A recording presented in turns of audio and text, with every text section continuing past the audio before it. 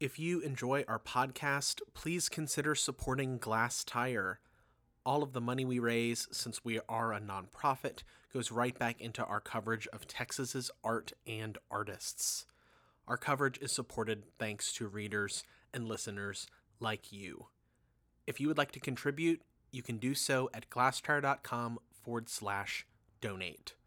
Thanks so much and enjoy today's show.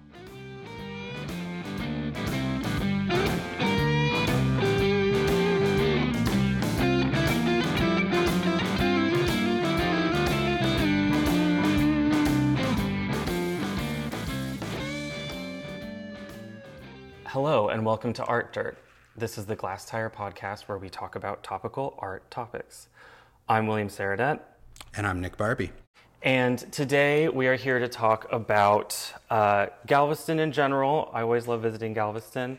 But more specifically, Nick Barbee's project, the Lending Library. When I came to Galveston in October of last year to visit the GAR residence, GAR stands for the Galveston Artist Residency, which, to my belief, Nick is a former resident. Yes. And so I came to visit the GAR residence and get a taste of Galveston and see the really unique visual art scene that exists here at this specific point on the coast. And in doing so, I got to visit Nick's studio and see some work and hear about kind of how you got to Galveston and what you've been doing here all these years. And just like as a aside or a part of the studio visit, you showed me kind of the rear cubicle of your studio, which featured some artwork on the walls, and you were talking to me about a project that you had been working on called the Art Lending Library. So we'll definitely get into that, but initially, I just want to give the audience a moment to hear your story, kind of how you got to Galveston and why you stayed. I came to Galveston for GAR in 2011. I had just completed the core residency, the core program, and GAR was just starting up. So I was one of the first full year residents. You were one of the first cohorts. Yes, they had done a trial program with a phenomenal artist who stayed for 3 months. And then they brought in 3 of us. So when we got here, the facilities weren't finished being built, and it was brand spanking new.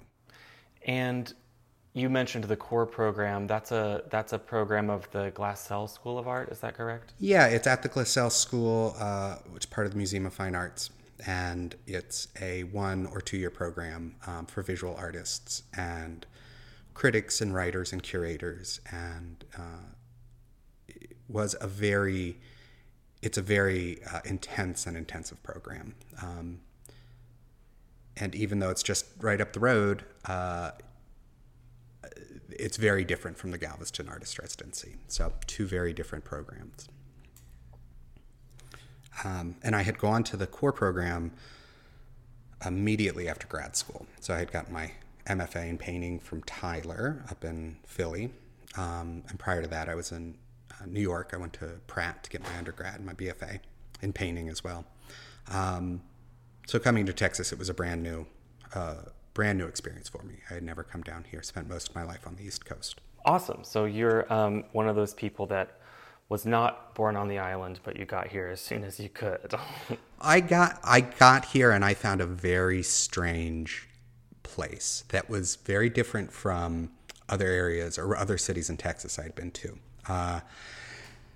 It was, it's funny how much it's changed even in the 10 years I've been here. I feel like it's gotten a little bit more populated, a little bit more streamlined, but yeah, it does feel like sometimes it's a little bit of the Wild West, or you just don't quite know what's going to happen. I agree. I think it's, there's many extremely unique parts of Texas, and this is definitely one of them.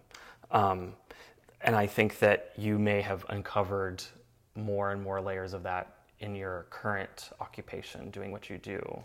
Would you explain that a little bit for us? Sure. So immediately after GAR, I was still teaching in Houston, and that commute just got kind of crazy. The longer you stay on the island without going over the causeway, the different, you're more and more relaxed and you move at a different sort of pace. So, when I was leaving 2 or 3 days a week, it definitely shifted how I was, interacting and living on the island. So I was looking for a way to stay here full time. And eventually that led me to working with the Galveston Historical Foundation in our preservation department. We're a large preservation organization focused on architectural and maritime and cultural history of Galveston.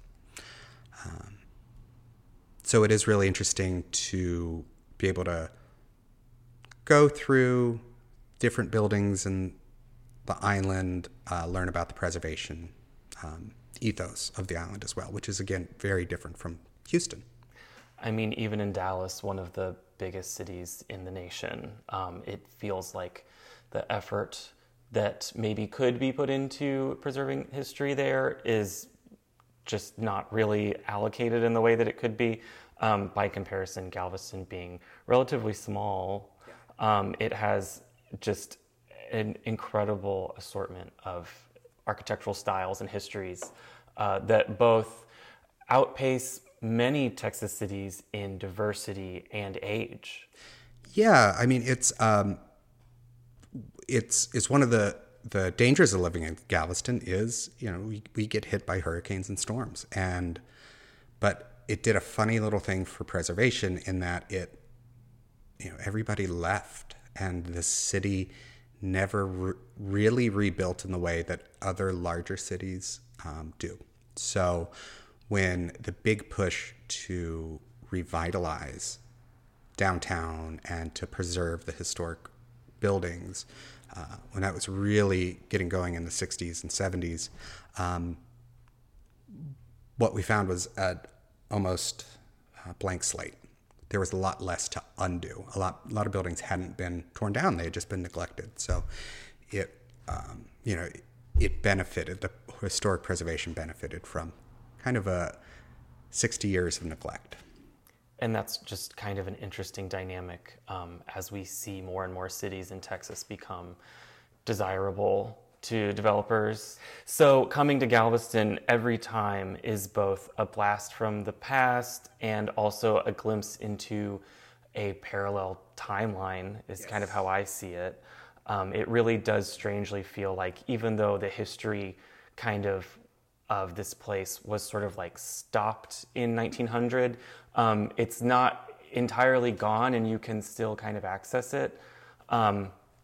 So anyway, Galveston is such a fascinating place, and it's always, the people that are here often have just interesting sensibilities or stories about how they got here, if they weren't born here to begin with. Yeah, Galveston's off the map. It's, mile zero, and it's literally across the water. We're a mile off the coast, and it feels different from, even the closest cities. And one of the things that sparked this revitalization of Galveston, along with efforts by the city and private foundations, one of the things that really sparked it was the publication of the book, The Galveston That Was, and it was photographs by Cartier-Bresson and text by the architect Howard Barnstone. And they walked through the city and they were photographing this just kind of derelict, grand architecture. And in the foreword to that book, they mention how Galveston feels like the character from Great Expectations, Miss Havisham, where it's like time has stopped and it's just kind of alive and dead at the same time. And I always felt like that's a really good comparison. Of course, that's not where it is now. I think, the city's done a lot of work to, make it more inviting for people to come down, make it a much more livable city. And I mean, it's a fight that still continues, but. I have honestly been waiting all these months since we had that studio visit to dig into the topic of the art lending library that you kind of pioneered, designed, and executed. And so I just wanted to have an opportunity to do that now. Yeah. The lending library has taken a few different forms. I started it up with a grant from the an Idea Fund grant, which is administered by Diverse Works and Project Row and Aurora Picture Show, and it's re-granting from from the Andy Warhol Foundation.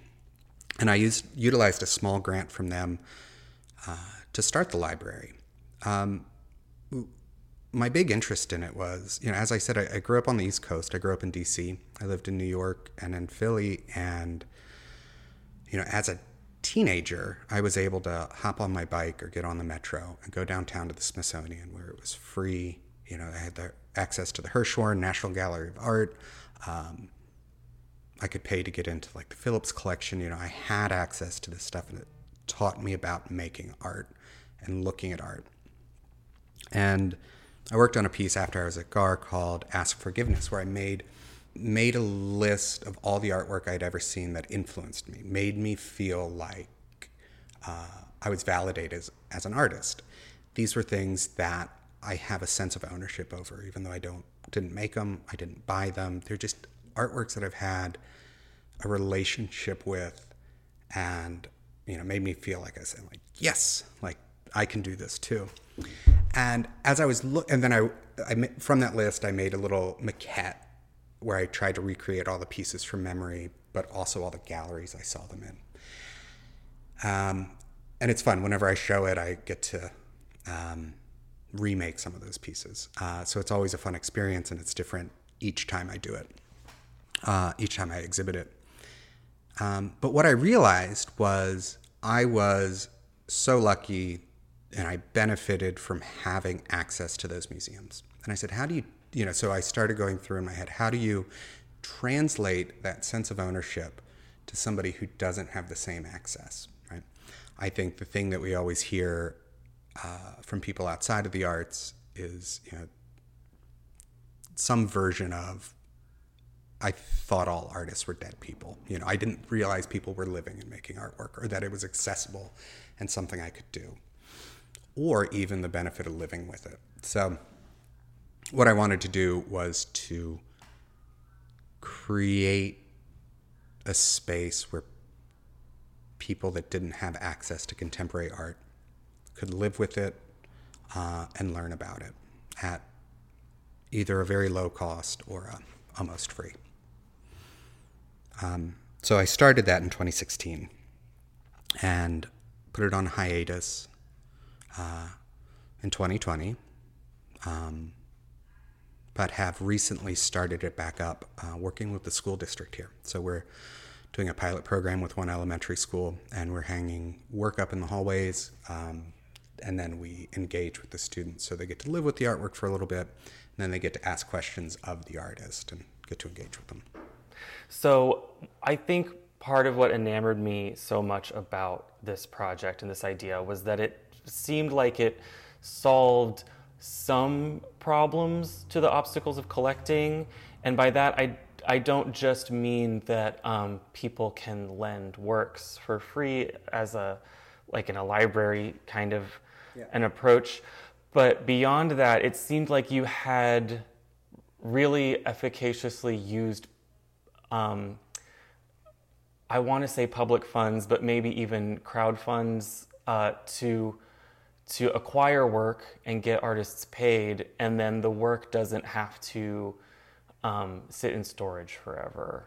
Am I walk me through that a little bit, or expand upon that if you have any thoughts? Sure. So, the grant that I started with was, it was sizable, but it's not a huge grant. So I did have to budget and really try and plan out how to create a collection, which also is something I had never done before. So what I wanted to do was first make sure that I was representing a broad spectrum of contemporary practices, because I think that's the thing that people get a little afraid of or fearful of, or it is intimidating. I think the thing people are intimidated by is contemporary art can feel very heady, or it can feel very confrontational. So I think what I wanted to represent was that contemporary artwork can be funny. It can be political. It can be sexual. It can be beautiful. It can be complicated, or it could be simple. It's so broad that I think there is a space for people in there to find their home or find what they like. So I had an idea of what I wanted to try and find, and then I also was able to utilize connections I had made in Houston and in Galveston to purchase those works, somewhat at a discount, but it also was, they're smaller works, they're things that would go into people's homes. So I was able to purchase them. I also really did try and focus on recent graduates or younger artists, emerging, underrepresented, whatever you want to say. Because I thought not only did it give somebody a paycheck, but then they could put on their CV that they're part of a permanent collection, and I thought that was, I remember starting out and being so happy to have something to put on my CV. When I was preparing for this discussion, one thing that came to mind, one question was, so you're building an accessible collection for your local community, and you're also sourcing local works by local artists. So that there's a lot of community involved in that model. But something I couldn't remember, or I was just very curious about, was does the community's input into what is acquired for the collection factor at all, or does it not function that way yet, and you've considered it? What do you think about that? Yeah, so one thing was finding out what people actually were borrowing. And after the first two lending events, because everybody would borrow the work on the same night, and it was, they had it for 3 months, and then it was due back. That way it would just be more consistent, and on a regular time schedule. And I would always see the same pieces going out the door. They were always the first piece to go out. And so I started thinking, all right, I could tailor my collection towards what I see as most popular. But one of the other things that I did really appreciate, and I counted as a success, was when somebody, wouldn't get their first choice, and they would say, well, I'll just take this one, even though it's not what they wanted. And then to hear back from him in 2 months, be like, I'm really glad I took that, because after, a month, all of a sudden I started having a different relationship with it. So it is a little bit of my prerogative to choose, but I definitely am responding to what people are choosing to take. And now that it's, I've gone into schools with it, it is working within curriculums as well. It changes the nature of the works that I'm picking. Yeah, that makes sense. Something that I found to be really elegant about this program or this model was that it seemed like it could scale or fit a lot of different social needs, public art needs. As you're saying, you're kind of refitting it to work within a public independent school district, if I'm understanding correctly. And so I can totally imagine that the ISD has some stipulations, as any, parent agency would. So it's cool that you at least had the affordance to do it under your own purview at first, just to get a feel for how the public responded to it without too much pressure. And now maybe you're able to take it to other places, or even train other people how to think in this way, how to create a public collection that circulates funds equitably throughout the community. Yeah, it's one of the pieces I have one of the first pieces I got was it was by Tommy Gregory, who used to live here in Texas, and now he's doing great work in Seattle with their public art collections.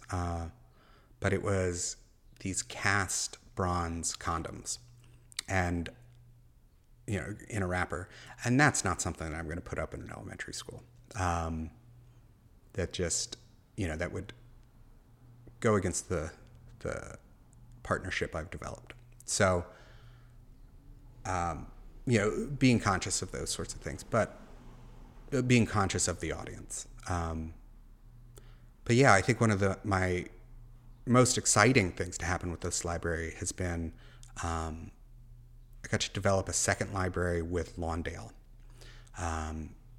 in Houston. So Lawndale has a lending library as well, and I worked very closely with them for the first year, and then was able to hand it off to them and see how they developed it and grew it. So it was at one point something that was a little bit more under my control, and now I've gotten to see how it grows and develops on its own.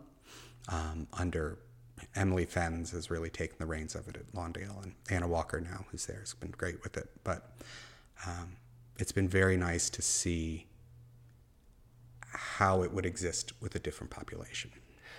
So it sounds like even in the first few years of trying out this program, maybe you've learned a lot of lessons, or you've come across feedback from different kinds of groups that are interacting with this, either it's artists or the public, or now like a school system. Yes.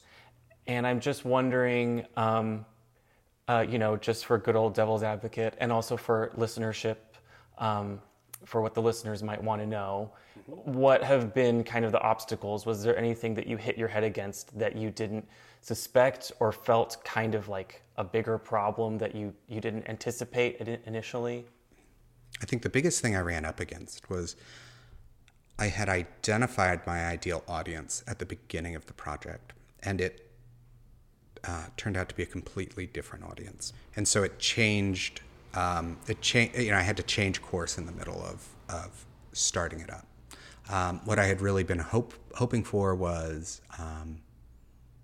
maybe engaging a younger audience, maybe a less educated audience, an audience that had less arts education. And what I found was it was a lot of people that already had a relationship to collecting and living with art. So that was one of the reasons I wanted to backtrack and find a way to meet the community where they were, as opposed to just expecting them to find me. You know? I can be pretty hard-headed when I have an idea, and so it did force me to be a little bit more accommodating and flexible. I think that can be, maybe I'll speak from experience. It's kind of a classic creative issue where you have like the idea, you have a destination that you are so excited to get to, and you start to build the thing, and you realize that the destination is maybe not exactly where you're going to land, at least the first time. So, I mean, I commend you on being able to roll with those punches. And I guess I also kind of want to know, we're not in your studio currently, but when I visited last time and you took me to, it's kind of like your office space, I saw like the small works on the wall, and they were in varying mediums, very different approaches, aesthetically, visually, but they were all like, they would sit very well on a shelf or just on a wall because they weren't very big. And, the dimension and format of art is sometimes its own obstacle to shipping or installation or owning. So I guess maybe I wonder, how did you navigate that conversation with artists, or where you were sourcing the art from? Both these were kind of lessons I learned from my own studio practice. Was typically in my studio, I can figure it out as I'm going, and that was something I had to learn to plan a little bit more ahead. For the first few years that I was in Texas, the thing that I've learned about Texas is that it's if you think about it city by city, it feels very isolated and small. But when you start thinking about Texas as its own thing, as its own scene, you realize it's huge and diverse and really exciting. So as I was exhibiting in small shows, whether it was in Dallas or in Fort Worth or Austin or even in Houston, I had to make sure that those shows could fit in my small sedan. So everything I made, even if it was big, grand work, would be able to fit into the back of a 4-door Geo Prism. And so it was something that I learned how to do and kind of translated to the other artists that I was working with. Typically I wasn't always looking at their best work, their biggest work, the things that they really wanted to continue with. It might have been older work. It could have been smaller sketches. It could have been more incidental work. So I definitely found that scale. And also because I was working with, like I said previously, I was really talking to a lot of younger artists, and I was able to communicate that to them and work within a budget, and also maybe provide value to something they didn't quite realize, had a real value. That these small little incidental things were maybe not an equal value or maybe not the same type of value as their larger work that they'd been working on, but there's something there, something that was, you don't want to pass up on or forget about.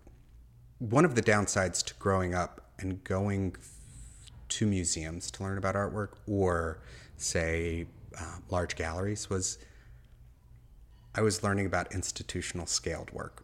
And there's something about that kind of sat in my head as the ideal, as opposed to learning about it through domestic scale. And that's what I really wanted to target.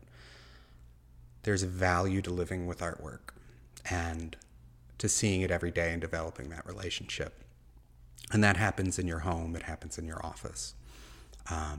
If you're lucky enough to live in a town with good public art, it might happen that way.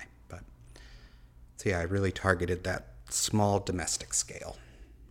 Something that I can't ignore working with glass tire is as you kind of alluded, the size of Texas, the massive hugeness of it all, and how there are literally thousands of communities all over the place. And it's and while we do have impressive institutions that are kind of pushing and innovating how to serve the public with art exhibitions, the galleries as well. The galleries do so much work in this state in the way that they exhibit. But that's really only a few blocks in a few cities. And the state will always be bigger than, a few museums. And I think that's why I really appreciate this project, because there's no gate to institutional collecting in this model. It's just local artists and local people being able to trade attention and aesthetics between the two of them. And Galveston, weirdly, is like a perfect little microcosm to try that out in.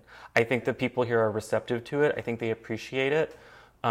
There are art centers here. There are art organizations. So I can't say that this is, like a museum desert or anything, but it's not Houston, and it's right next to Houston. So it's constantly in contrast and with, one of the biggest cities in the country. As artists, we could do a better job of recognizing a few things that we take for granted relative to the broader community. And one of those is like the economy of work swaps. Like, how much of the artwork in my house that I live with, how much of that have I acquired through trades or through studio sales or simply through knowing what other people are up to and being able to grab it. And it's that sort of economy that, we all have, and I think, we all utilize and we all operate within in a certain way, but that doesn't translate to the broader community. I taught undergraduate and graduate students, and I remember this from my own time in school, how frustrating it was to never learn how to price my own work. Right? I understand why so many programs shy away from that, and it's probably a good thing, but it does do us a little bit of a disservice where we don't know how to go out and value our own work.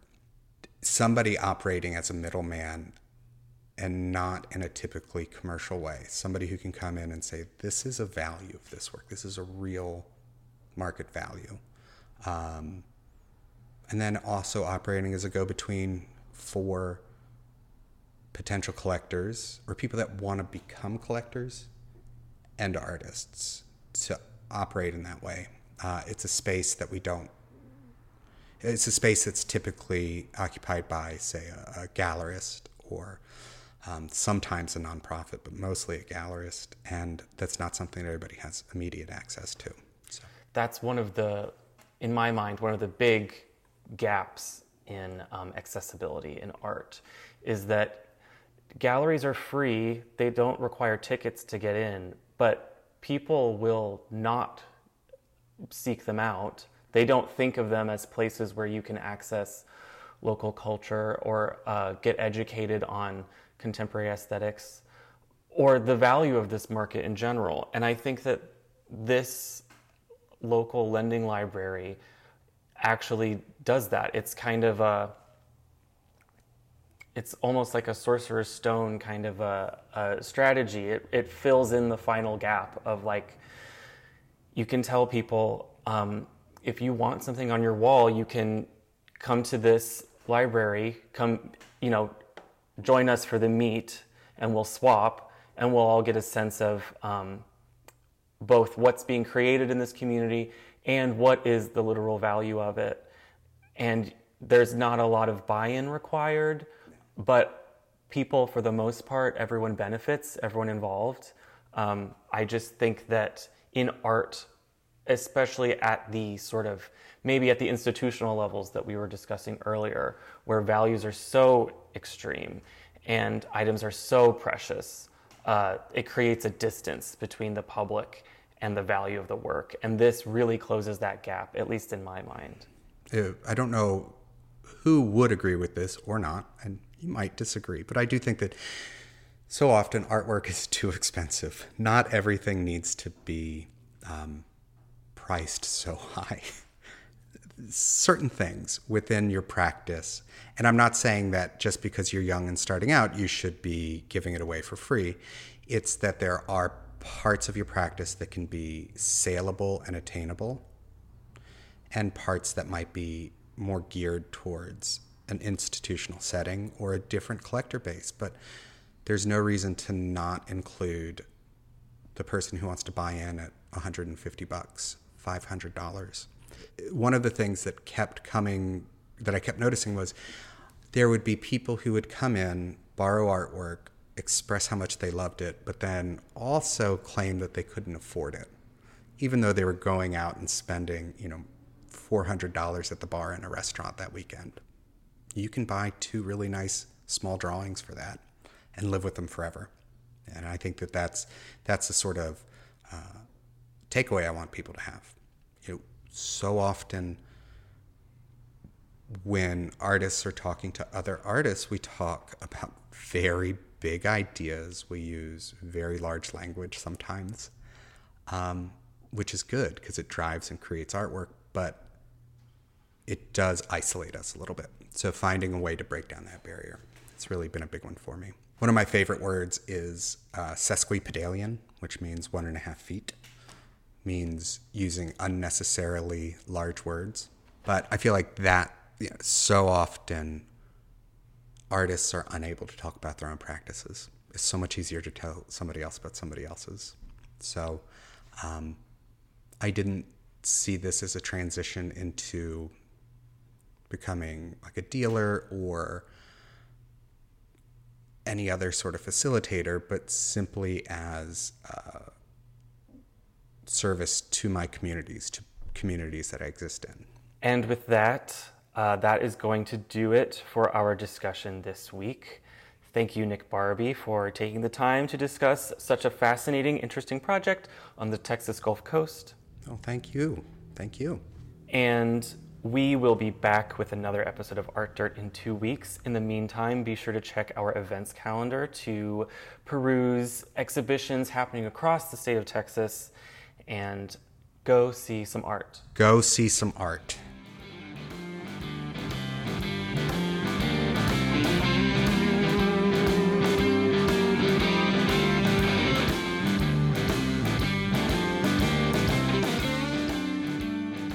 This podcast was recorded by Glass Tire and edited by William Saradet. Copyright Glass Tire 2023.